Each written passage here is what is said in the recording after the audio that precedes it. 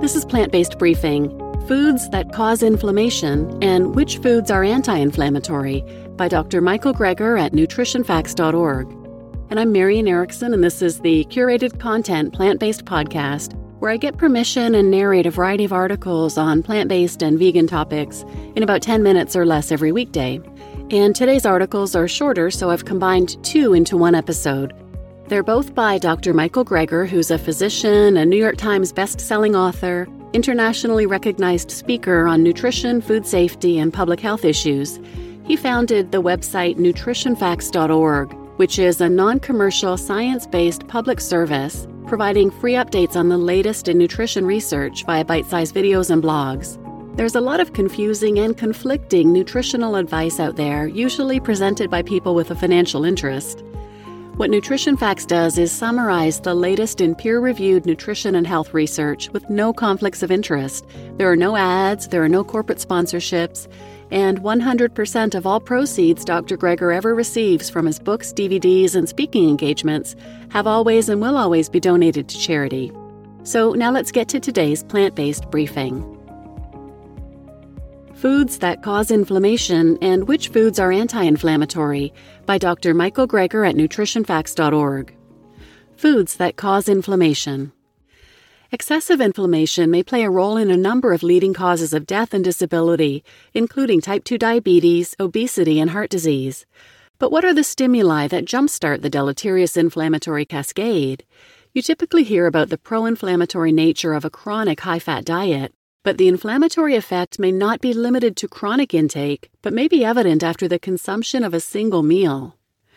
Within hours after eating an unhealthy meal, inflammatory markers like IL-6, interleukin-6, can skyrocket, doubling within 6 hours. The majority of studies show an increase in IL-6 after the consumption of a high-fat meal, but the meals they tested weren't just filled with meat, eggs, dairy, and oil, but also junky, refined carbs like white flour and added sugar.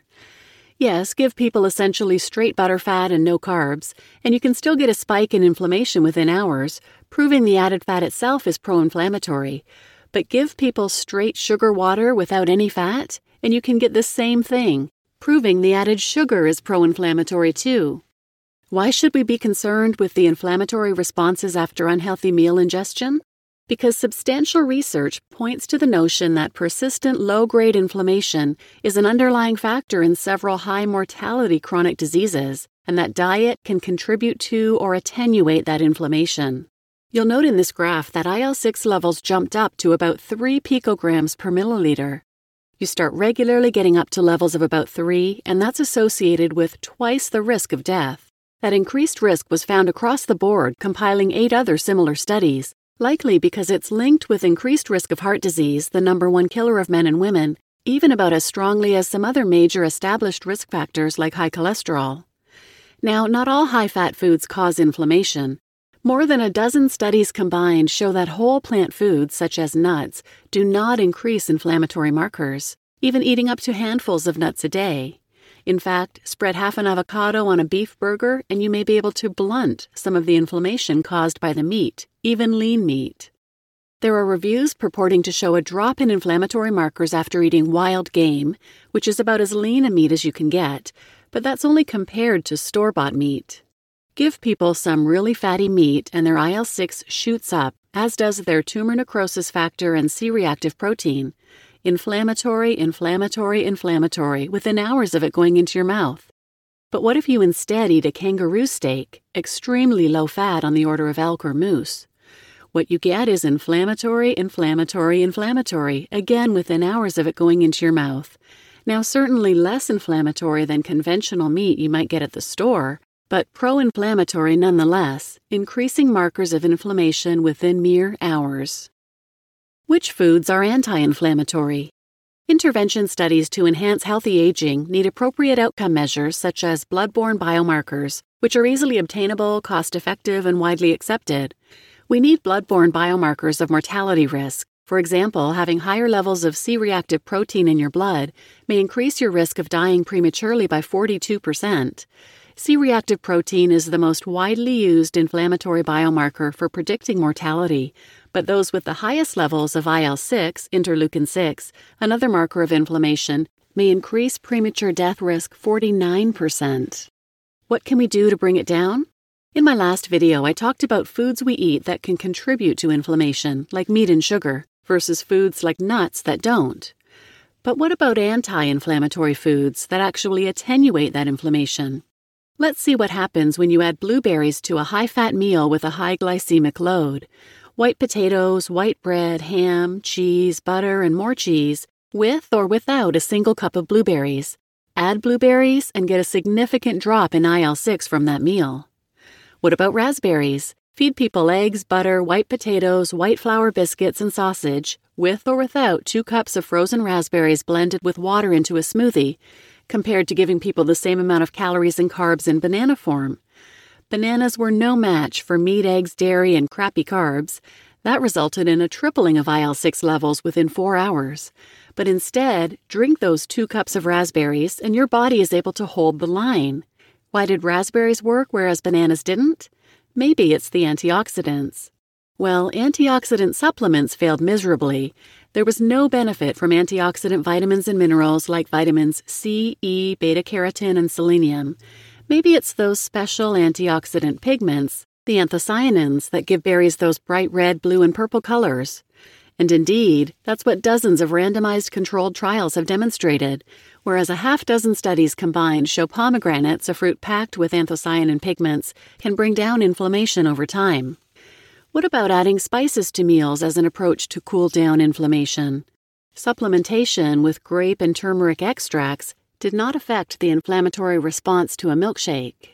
But give people actual turmeric, 1 teaspoon a day of the whole spice, and you get a significant drop in IL-6 levels, but not when you just give people purified curcumin supplements. Garlic powder reduced IL-6 levels as well, starting at about a half teaspoon a day, and ginger powder or ground ginger showed the same thing, with doses ranging from half a teaspoon to 1.5 teaspoons. Of course, another way to mediate the inflammation caused by a sausage and egg McMuffin is to not eat it in the first place. What about just eating a plant-based diet? To my surprise, the drop in IL-6 did not reach statistical significance. Whenever a dietary intervention doesn't have the result you expect, you always have to ask, what was the diet they exactly ate? The study mostly looked at the Mediterranean diet, which certainly has more plants, but maybe the diets didn't go far enough. To figure that out, we can turn to Dr. Turner McGreevy's famous New Diet study, where people either continued to eat their fully omnivorous diets or were randomized to eat a vegan diet, a vegetarian diet, a pesco-vegetarian diet, or a semi-vegetarian diet that, for example, limited red meat.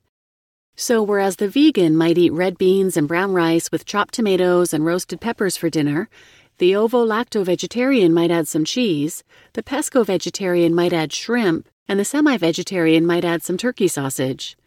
What happened within 2 months to their dietary inflammation index scores?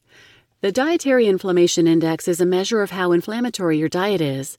Negative scores mean your overall diet is anti-inflammatory, and the lower the better, whereas positive scores mean your diet is on balance pro-inflammatory, and that's exactly where they all started out.